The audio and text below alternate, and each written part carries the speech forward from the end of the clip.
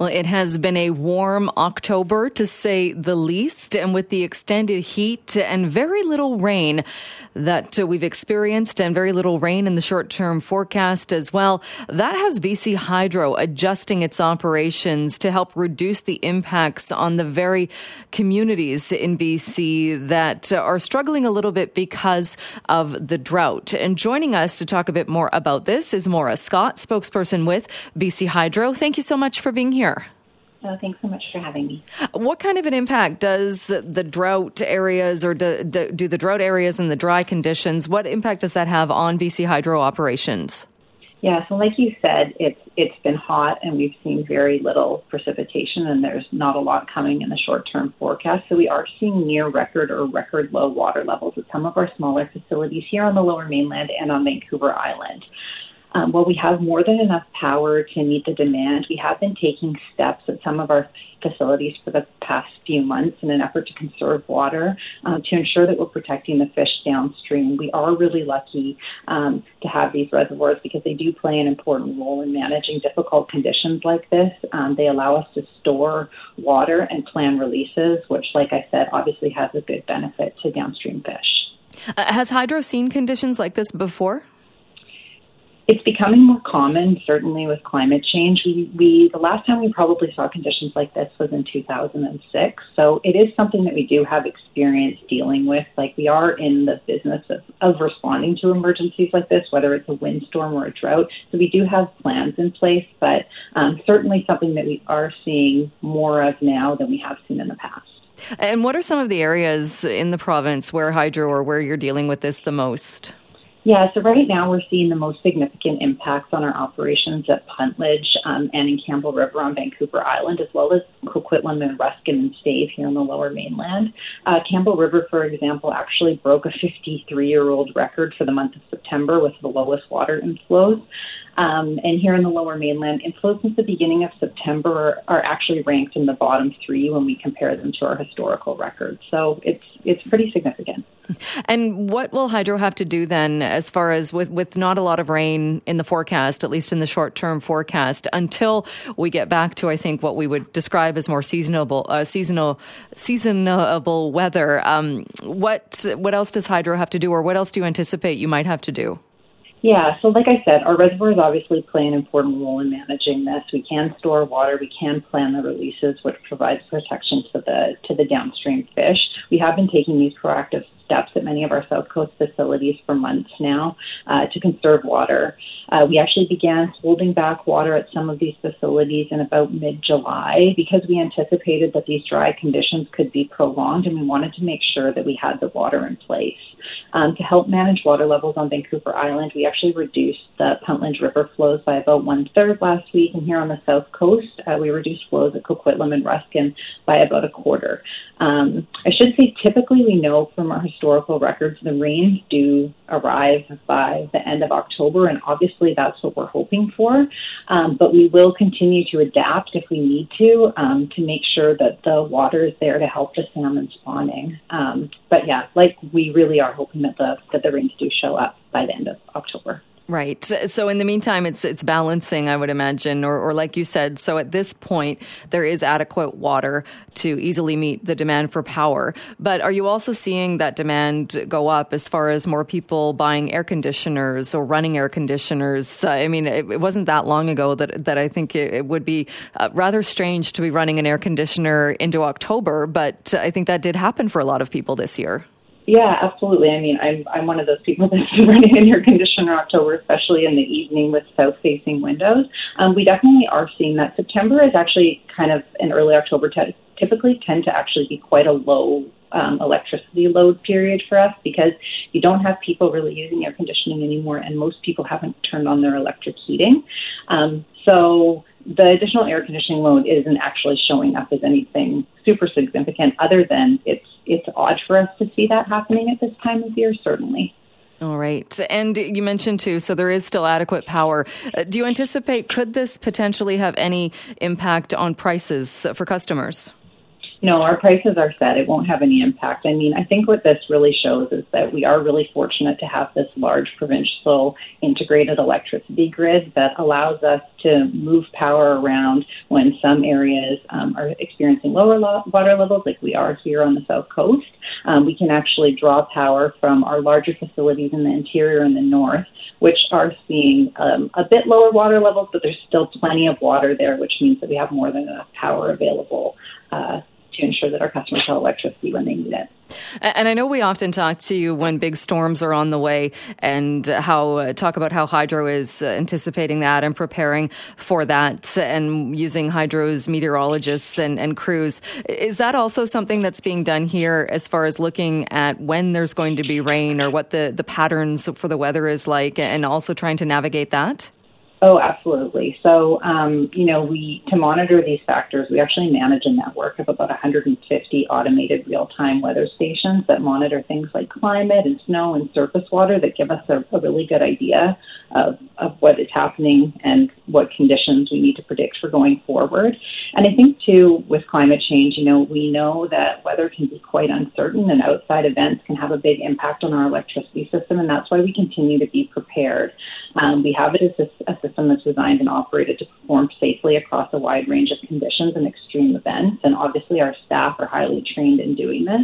But we're also taking a number of steps going forward, too, to ensure that that we're predicting what happens as accurately as possible. So we're continuously working to improve our weather and inflow forecasting. Right now, all coastal watersheds can be forecasted down to the hour, which improves our forecast accuracy for these types of extreme events. We're also expanding our hydroclimate monitoring technology, so we have some custom-made solutions.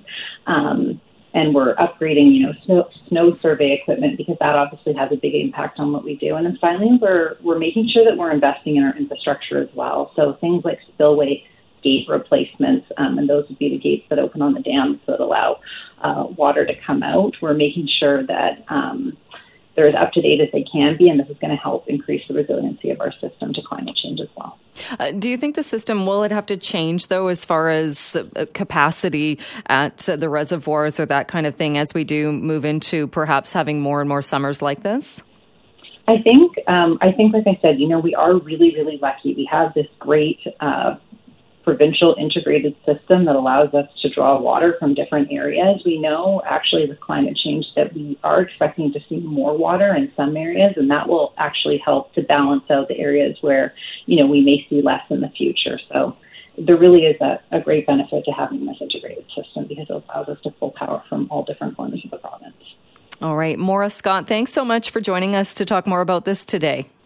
Thank you very much for having me. Well, there seems to be a general theme on the show, and I know Jazz is talking about this later, things that cost more. And it doesn't stop at the restaurant fee we were just talking about. We have talked about credit card fees and the fact that companies can now pass on those fees up to 2.4% to consumers if they choose to. And the list goes on from there. Joining me to talk more about this is Tristan Hopper, who's a National Post columnist and reporter. Tristan, great to chat with you this afternoon. Thanks for having me. You have done some list making, and it's not a list I think that maybe a lot of Canadians want to look at, but it's good information to know because you have taken a look at the other things or what goes on that list as far as things that are costing us more. Yeah. There's a number of things that are just incredibly, bafflingly expensive in Canada. And this is one thing, any recent immigrant to Canada or, anybody who travels abroad, this is some of the first things they notice. Like, why is it so expensive? And often people don't really have an answer. It's like, well, what are you going to do?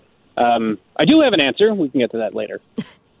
So let's talk about some of the things on the list. And cell phones, like you say, some people might be shocked when they get their first cell phone bill. The rest of us, I think, have come to accept it reluctantly, but that costs a lot more. Oh, yeah. So the cell phone I'm speaking to you on, personally, that's, 4 gigabytes of data a month, unlimited talk, text, and that cost me like $60, $70. That's obscene by almost all international standards. So if I was in France, Germany, most of the United States, Israel, anywhere, this plan would cost like $20, $30. So, yeah, it's not even close to anywhere else in the world, and that's something that's not Canadian data. There are analysts who sort of look at mobile rates around the world, and there's one in Finland called Rewheel, and they're surprised every time. Like, why is it so high in Canada? It's not even close to anywhere else. But wait, didn't governments tell us they were going to reduce the cost of our cell phone bills? They possibly did, but maybe we're still the most expensive in the world, but slightly less expensive than we were before. It's almost a great government promise, because you take something that's hideously expensive, and if it's less hideously expensive, you're still technically correct. Right, but we're still, like you say, it's pretty shocking when people see how much we are spending on cell phone bills. You also put, and this will be not a surprise to a lot of people, air travel. We pay a lot for air travel. Yes, yeah, you'd think. So there's been a few studies looking at this, and again, these are foreign entities that are just looking at these, and again, they're surprised Canada comes out on top. So there was one from 2016. So it's probably gone down a bit with some low cost options such as Swoop and Flare.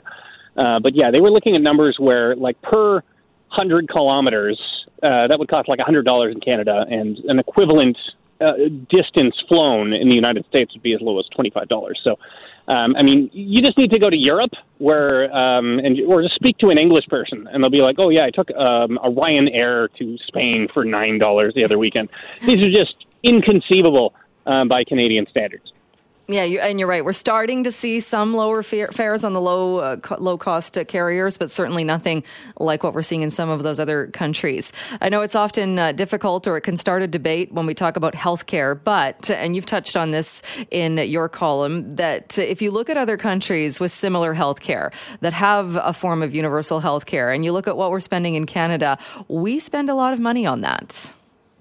Yeah. So it's one of those things. There's a few things like this where the Americans are worse, so we think, well, as long as we're doing better than the Americans, we're fine. And you would assume we're sort of not spending a lot of money on healthcare, because that's usually what happens when emergency rooms shut down and people are dying in ERs, and et cetera. You think, oh, we're starving them of money. But no, when you look at per capita healthcare spending, for what we get out of the system, it's actually among the highest in the world in Canada. So as to why that is, it's just what I hear from people in the healthcare field is it's just inefficiency. Too many administrators, too many checks. Just have a nurse practitioner do that. Why does it have to go through a doctor? There's a whole bunch of these things that have just sort of piled up over the last 50 years that we haven't bothered to change. Possibly because every time someone mentions any kind of reform in the Canadian healthcare system, politicians yell at them that they're trying to literally desecrate Tommy Douglas's grave or something. And they always make that connection too, or suggest that we're trying to make it more like the U.S. system, which the counter being no one's trying to make it more like the U.S. system. Why on earth would we want that? Maybe make it more like some of the other systems, again, that have universal health care but have figured out better ways. Yeah, I always remind people there are other countries aside from the United States. Hundreds of them, really. So many of them. One other topic or thing you put on the list, and very timely as well, people in Metro Vancouver were rejoicing somewhat because gas dropped about 30 cents. It's still around $1.92 a liter, which is just sad when you think about it, that we're happy about that being the price right now. But we pay a lot for our motor fuel. Yes, and that's kind of different from the other things we've discussed. Most of those are due to just oligopolies. There's like 3 companies that control something, so they jack up the price. There's no competition. This one you can pin pretty squarely on taxes. There's a few things. I'm speaking to you from Victoria, so we pay a bit higher just because there's no refineries, and it's a pain in the ass to get fuel here from Washington State or Edmonton, so that sort of adds a consistent premium. But yeah, that's all taxes at the provincial, federal, and the municipal level, even before carbon taxes came in. So whenever I write about this, there's a bunch of, so carbon taxes are driving it up. Even before that came in, we were paying some of the highest gas prices in the entire Western Hemisphere. But this is one where they're still paying more in Norway. They're paying the equivalent of $3 per liter, which, considering they're also a major oil power, that's going to be a little frustrating. That is, if we compare it to that, maybe we feel a little bit better about the price of gas here. One other one, milk. And certainly we've talked about supply management before, and people go across the border to get dairy products at a much cheaper rate. But we do pay a lot more for that in Canada. Yeah, and that's entirely because, as you mentioned, the dairy system is controlled under a state-sanctioned cartel whose explicit goal is to limit supply in order to drive up the price. So it's doing its job quite well.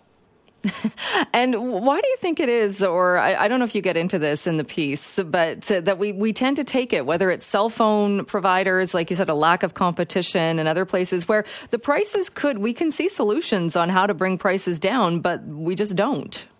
This is deeply ingrained in the Canadian character. Like, this goes all the way back to the beginning. The Hudson's Bay Company was basically the king saying, okay, you've got an entire monopoly, no one can compete with you.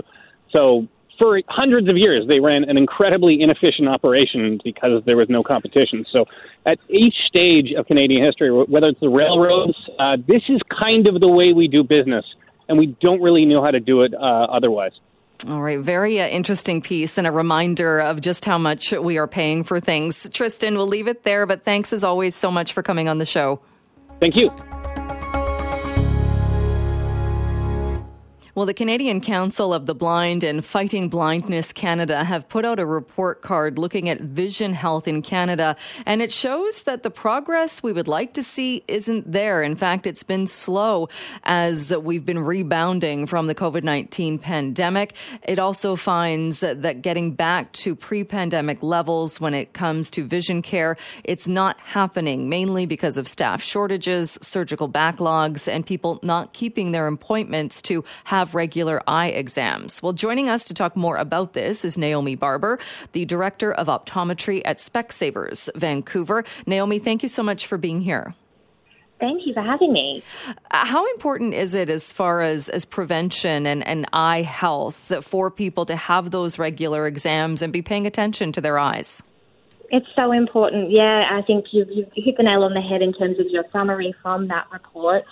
We know that seeing an eye doctor, an optometrist, regularly as part of a routine health check, just like you would the dentist and the physician, is so crucial to detection of early eye disease. And optometrists now have a significant amount of diagnostic technology that really allows a deep look into the structures of the eyes to help to detect these conditions before they start to cause vision problems. So how often should it be a yearly thing, or how often should people be getting those exams? Generally, what we're recommending is for those 65 and older every year, and for children as well, so those up until the age of 19. And in most provinces, that is covered through provincial insurance schemes. For adults, it will depend on their situation. An annual exam is ideal, or as directed by the optometrist in terms of eye health needs. And when we talk about staffing shortages, are people having difficulty finding optometrists, or is it once you've been perhaps diagnosed with something, that's where we're seeing shortages when it comes to eye surgery? I think it's a combination of both, and of course it's multifactorial in terms of how patients can access, and often depends also on their location within Canada. But I think what we're seeing is, due to the backlog during COVID and obviously the lockdowns, but then the reluctance of patients to return for their regular eye exam, we're seeing patients who haven't been seen in a long time out of routine and coming back perhaps really now to see their optometrist, but we're also seeing a resurgence in those who've never had an eye check and needing to find care. So I think it's a little bit about them finding access, but also there being enough cover from optometrists to service the needs of these patients where they need it and when they need it. I would imagine, too, there's a pretty big correlation with people who have extended health benefits that have eye exams covered and have eye glasses covered, that they would probably be more likely to go to and get those exams and to keep up on that compared to somebody who doesn't. Absolutely, yes. We obviously, through third-party health insurance, that can definitely help to trigger and remind patients of their eligibility and I guess get them in the mentality of seeing an optometrist. But what we're also seeing is that those who are covered and eligible for these services still are not necessarily accessing those services at the rate we would expect. And some of that comes down to awareness of the importance, as you were talking about, of an eye exam.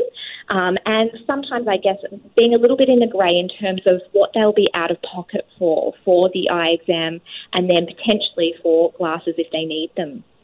Right. And is it something, too, that people don't tend to go for or don't think about it, I guess, until something doesn't seem right, whether you've noticed your vision has changed or you feel like there's something else that just doesn't feel right? And is it too late at that point, or it is better to catch things like that a lot sooner?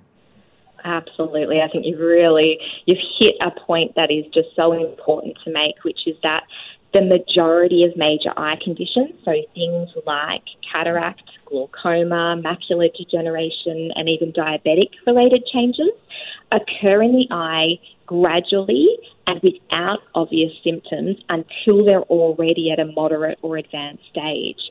And therefore, we can't rely on symptoms to draw us in to see an optometrist, whereas if optometrists are actually able to deal preventatively with this and talk to patients about their risks, whether it's family history, their current medical condition, or anything else that might be putting their vision at risk, having those conversations early is certainly beneficial in terms of stemming these issues. 75% of eye conditions that can eventually cause blindness, if they're picked up early, can actually be treated and managed very effectively with minimal effects to vision. 75% seems like a huge number when you listed those conditions, which I think people are familiar with, but that you can prevent them or stop them before they get to that point. That just seems like such a huge percentage. Huge. And I think for the optometrist community and industry, it can be a bit of a point of frustration because ultimately it comes down to awareness and accessibility for these patients. If they're seen by an optometrist, the optometrist has everything they need. They're equipped with the skills, the expertise and the knowledge to help to manage these patients and also to help to integrate these patients in with other health professionals where that might be required. So, we often will see patients with very early signs of potential blood glucose problems, perhaps relating to diabetes. And we're actually able to then collaborate with a local physician or their general health practitioner to ensure that they're being seen for these things. So it is really an intrinsic part of holistic care. And so would you say that the biggest issues are with staffing shortages and not as many surgeries being completed, or is it before that and it's not enough people taking the time to get those eye exams and to get those the diagnostics done? I think that's a good question. I think it's a mixture of all of that. I definitely think, though, that there is an awareness and an accessibility issue that lies around patients thinking about having an eye exam and putting that, I guess, on their to-do list or making it a habit and understanding that a check with an optometrist and an eye exam is more than just 4 glasses or 4 contact lenses. It's an eye health screening. So thinking about optometrists like the physicians of the eye, and I think that mindset shift alongside, of course, larger scale health initiatives in terms of opening access and starting to reduce those backlogs is what's going to see this situation improve. All right. Well, good advice and a very timely reminder for people if they have been putting it off and not putting their eye health on the priority list. Naomi, we'll leave it there for today, but thank you so much for joining us. Thank you so much for having me.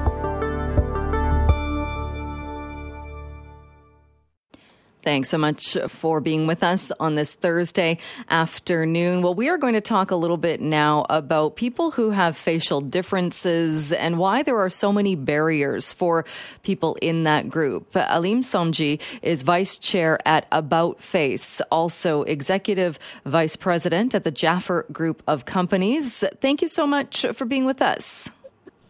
It's my pleasure, Jill. Thank you so much for having me. Well, I mentioned, so you are the vice chair at About Face. Can you tell us a little bit, what is About Face and what do you do? Sure. About Face is an organization that's responsible nationwide for the interests and advocacy for those with facial differences. So it covers a wide range of conditions that can impact somebody's face. So cleft lip and palate, burns, lymphatic malformation like the one I have. And really the purpose of the organization is to provide support first and foremost to those with facial differences and their families, as far as information, advocacy, but also, really peer support from one individual to another, given that it's not extremely common, and that emotional support of somebody with a shared context can be very important. And do we kind of overlook how people with facial differences, how they're treated, or I suppose how they're treated differently? I would say so, and I like to think that it's not necessarily because of ill feeling or anything like that. It's really a question of those with facial differences aren't necessarily that common, and for the most part, I would say a large majority of individuals with facial differences are fully able and capable in any other realm. So it's not as explicit of a disability as other things might be, but it also makes it a little bit more challenging to identify exactly the types of supports that somebody with a facial difference might need, and the things that they're going to struggle with. And what kind of struggles are there as well? And I know you just touched on this, but are there things such as trouble if applying for a job, being treated differently, or there being some stigma attached to that? Absolutely. I would kind of separate it almost into two different areas. So, I think there's the kind of explicit difficulties that individuals have. So when we're talking, medical needs, dental care primarily, but a lot of individuals will have difficulty eating or drinking, or have other comorbidities that affect their day-to-day living, and then kind of the issues under the surface. So those are mental health issues and the interpersonal societal issues that those that are different have. There's no explicit protections for those with facial differences, and really in most places there's not really an equity, diversity, and inclusion policy at most organizations that talk about facial differences. So if the face of somebody with a facial difference pops up on a Zoom link, chances are the individual hiring won't have much experience with those with facial differences, and that experience can be quite jarring and really take over what is supposed to be an opportunity for two individuals to connect and to build a relationship. And what would be kind of acceptable in that kind of situation, or even in an in-person meeting or such, in that if somebody is there and it's obvious that somebody has had something like you said, and you listed off some of the things that could happen to create a facial difference, or somebody was born with something, is it something that we should acknowledge as far as actually ask somebody about it or comment on it, or is it something that is better is if it's not acknowledging it and just kind of carrying on, but also not treating someone differently? What I would say, Jill, I think it's extremely difficult to ignore something, especially in the initial meeting that can be fairly obvious. And I know, whether it's immediately visible or not. For those with facial differences, it's something that I would say many people are self-conscious of. So when we meet somebody for the first time, it is, again, qualifying that everybody's different, but it is something that is ideal to be acknowledged, to be discussed, because once it's addressed and out of the way, then the opportunity to build that connection is there. There's, I like to think we live in a meritocratic society, and once that one elephant in the room is addressed, then two people can really get down to making a connection, and then seeing if there's a business fit or a personal fit. Right, and I guess too, it would be. You could see why people would question, would you ask somebody, hey, what happened here, or what's asking that question? And the answer could either be somebody very happy to talk to you about it, but it could also be, well, it's none of your business, and let's continue on doing whatever the reason is as to why we're here. Absolutely. And I acknowledge it's extremely difficult. It's not easy, but what I would say, and certainly I can only speak for myself, but what I would say is that, when something like that is addressed, there's the possibility to talk about it. You give that individual the opportunity to discuss it, and you also make it clear in many ways that you see it, you notice it, and it's not going to make an impact in the discussion that you're about to have. And I think that building that honest relationship and that transparency, in my mind, probably more often than not will help make that individual with the facial difference at ease. And of course, there are more proactive things that can be done as well. At the outset, in an EDI policy or even in a job listing, we often see that such and such company is an open employer willing to hire those with diverse needs and backgrounds. Having facial difference listed there at least is an acknowledgement that that employer understands that this exists and is prepared to look past it or treat everybody equally. And you mentioned as well About Face. It was founded in 1985. It's the only charity of its kind in the country that does this kind of support. Have things changed, or have they gotten better since About Face was founded? I would say the access to information has become significantly better. I know, say, for example, I was born in 1986, though I tell people I'm younger. I was born in 1986, and the information that was available to my family at that time pales in comparison to what's available for families right now. But that said, social media also exists right now when it didn't before, and if you had the opportunity to look at the abuse Justin Bieber took when he spoke about his facial difference over the summertime, there's definitely still a stigma, there's definitely still a problem, and there's definitely still a significant amount of bullying that goes on. So, I feel we've made steps in understanding and assisting those that are in need to get that information and to find others that can help provide support. And certainly the organization has grown in that as well. There's lots more we can do. But social media and mental health have really taken a hit over the last number of years. And, unfortunately for a lot of people, there's no easy solution for that. Alim, I'm curious, and even if this is only anecdotally, when the pandemic was kind of at its height, when everybody was wearing a mask and they were mandated in places, did you notice or did you hear that people noticed a difference when masked? Were people treated perhaps differently than they were treated when you could see their facial difference? It's tough to say. I think everybody kind of had a different experience with that. A lot of facial differences aren't just around the areas that are covered by masks. I think, to be honest, what I think the largest impact is for those that have a facial difference, a lot of work is done both with oneself and with others and with family supports to be confident in having that facial difference, to acknowledge that it's a part of you, to accept that it's a part of your life that won't necessarily change, but it's something that's not insurmountable. The minute you ask somebody to put a mask on and cover that facial difference, in a lot of ways, I think for people, it set them back a bit.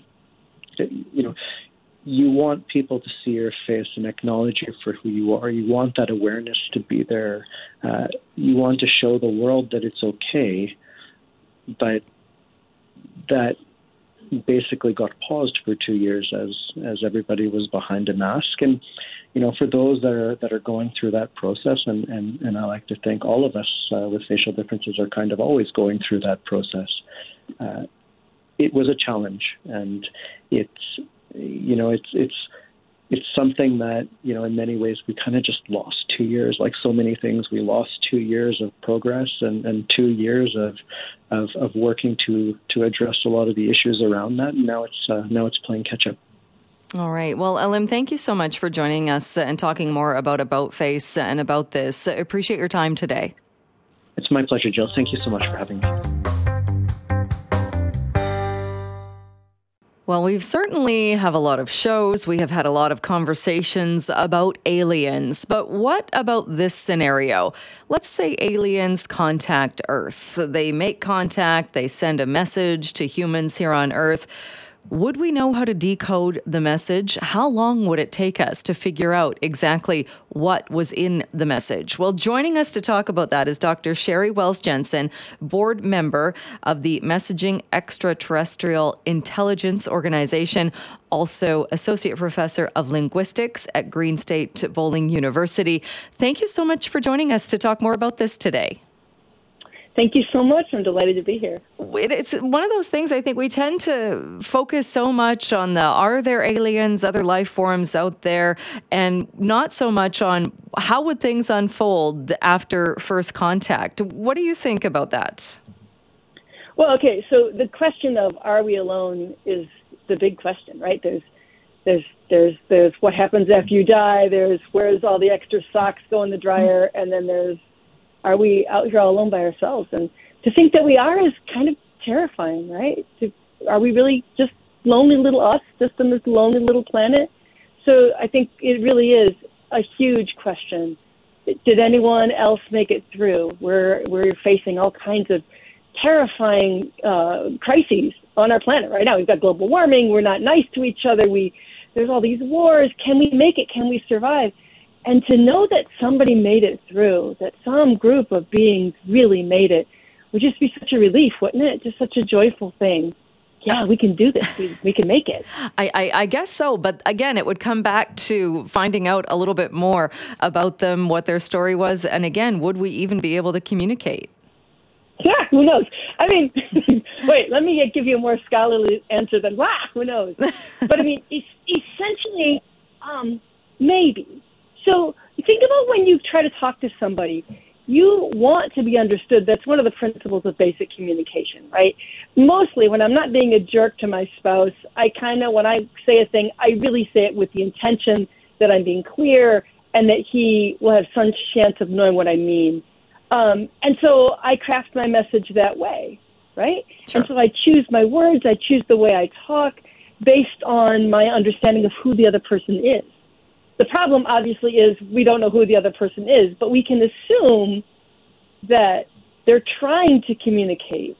And that's a big step. Knowing that the other person really wants to talk to you and is trying to be intelligible is a really big first step, right, towards figuring out what it is they're saying.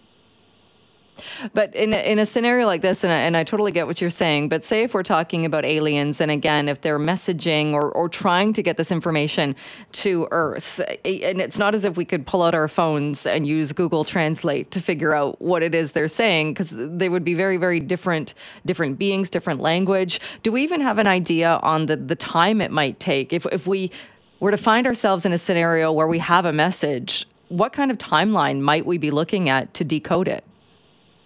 Well, it's an impossible question, but we'd be in a try everything scenario, right? So what we do is we disperse the message as widely as possible, and we tell everybody from third graders to astrobiologists to linguists to, the guy who waits on your table. We say, okay, look, this is what we found. What do you see? What can you tell me? What could be hidden here? Or how would you interpret this? And then we just check hypotheses. It's the classic science situation, right? I think it might be like this. Let's try it. Oh, wait, no, shoot, that didn't work. Okay, wait. I think it might be like this. So, I mean, unfortunately, the incredibly disappointing answer to your question is it will either be really fast and easy because the aliens have crafted their message with some knowledge of us, or we'll never figure it out. That's a cold, hard possibility that we might get a signal and get so excited, and then you could just feel the despair washing over us, right? No, we don't know. It's been 10 years. It's been 20 years. It's been 100 years. We still don't know what the heck they meant. So, and we would have to live with that, I imagine. We have a signal, so yeah. We're living in a state where, okay, there is something out there. We're just never going to know what it is or what it's trying to communicate. Ooh, but isn't that kind of the human condition, though, really? I mean, we live in a world that we don't understand. We have lives that we don't understand. And there are so many mysteries. In some ways, that would just join the ranks of all of the beautiful, terrifying mysteries that we already have in our hands right now. It feels to me like now, like that would be a huge one, but maybe eventually it would just sink back to the level of why are we here? Why are we alive? Which we don't think about every day. I don't think. No, that is true. Can we take lessons from things that we have done here on Earth, whether it's looking at hieroglyphics, looking at messages that were left in paintings and symbol form that we didn't know what they meant, but it took a lot of time to figure that out. At least we think we figured it out. At least we think so. That's a really great question. And my answer is we should try that, but then also we should try exactly the opposite of that. Every time we make a hypothesis, every time we assume something, somebody should go, wait, maybe that's not right. Try it a different way. Every time we think, oh, maybe that's a word, if they're divided into little spaces, right? And someone thinks that's a word, let's go with that. And we'll try that, but then someone else has to say, wait, why are we assuming that this has words? We have words. Do they have words? Maybe this isn't words. Maybe this is something completely else. Maybe it's just some artistic representation that they put on for fun. Maybe it's just a font. I don't know.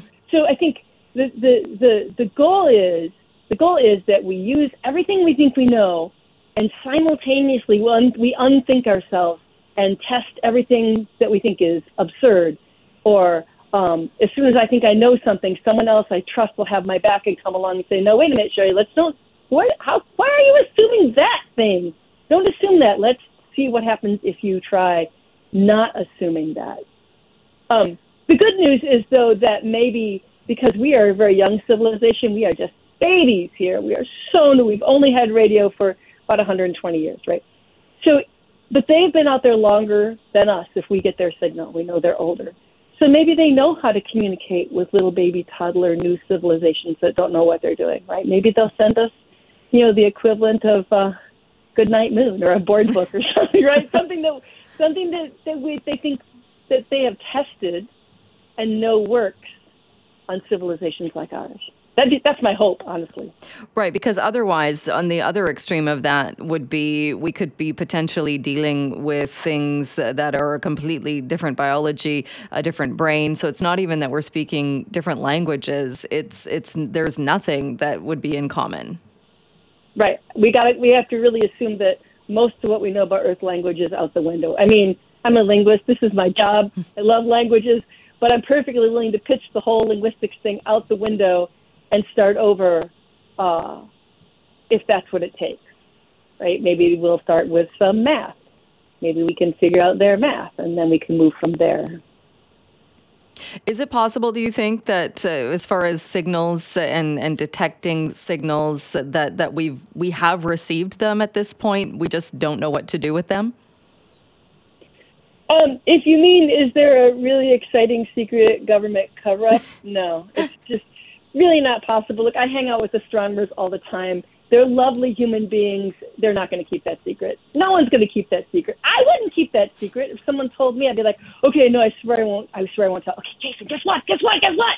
I mean, it would get out, right? So right. The cover-up, I think, it's a non-event. It's not going to happen. And we have protocols in place for that. But have alien communication signals hit Earth in the 1800s, in the 1700s, 1,000 years ago? Heck yeah, we don't know. We have no idea. Could one be hitting us now and we're just not paying attention to that particular part of the sky right this instant? Yep. Could be happening. We could be missing it. All right. Well, let's hope that's not the case. If there's something that we are meant to pick up on and learn from. Dr. Wells Jensen, we'll leave it there for today, but great chatting with you about this. Thank you so much for joining us. Thank you so much. It was awful. It was a delight.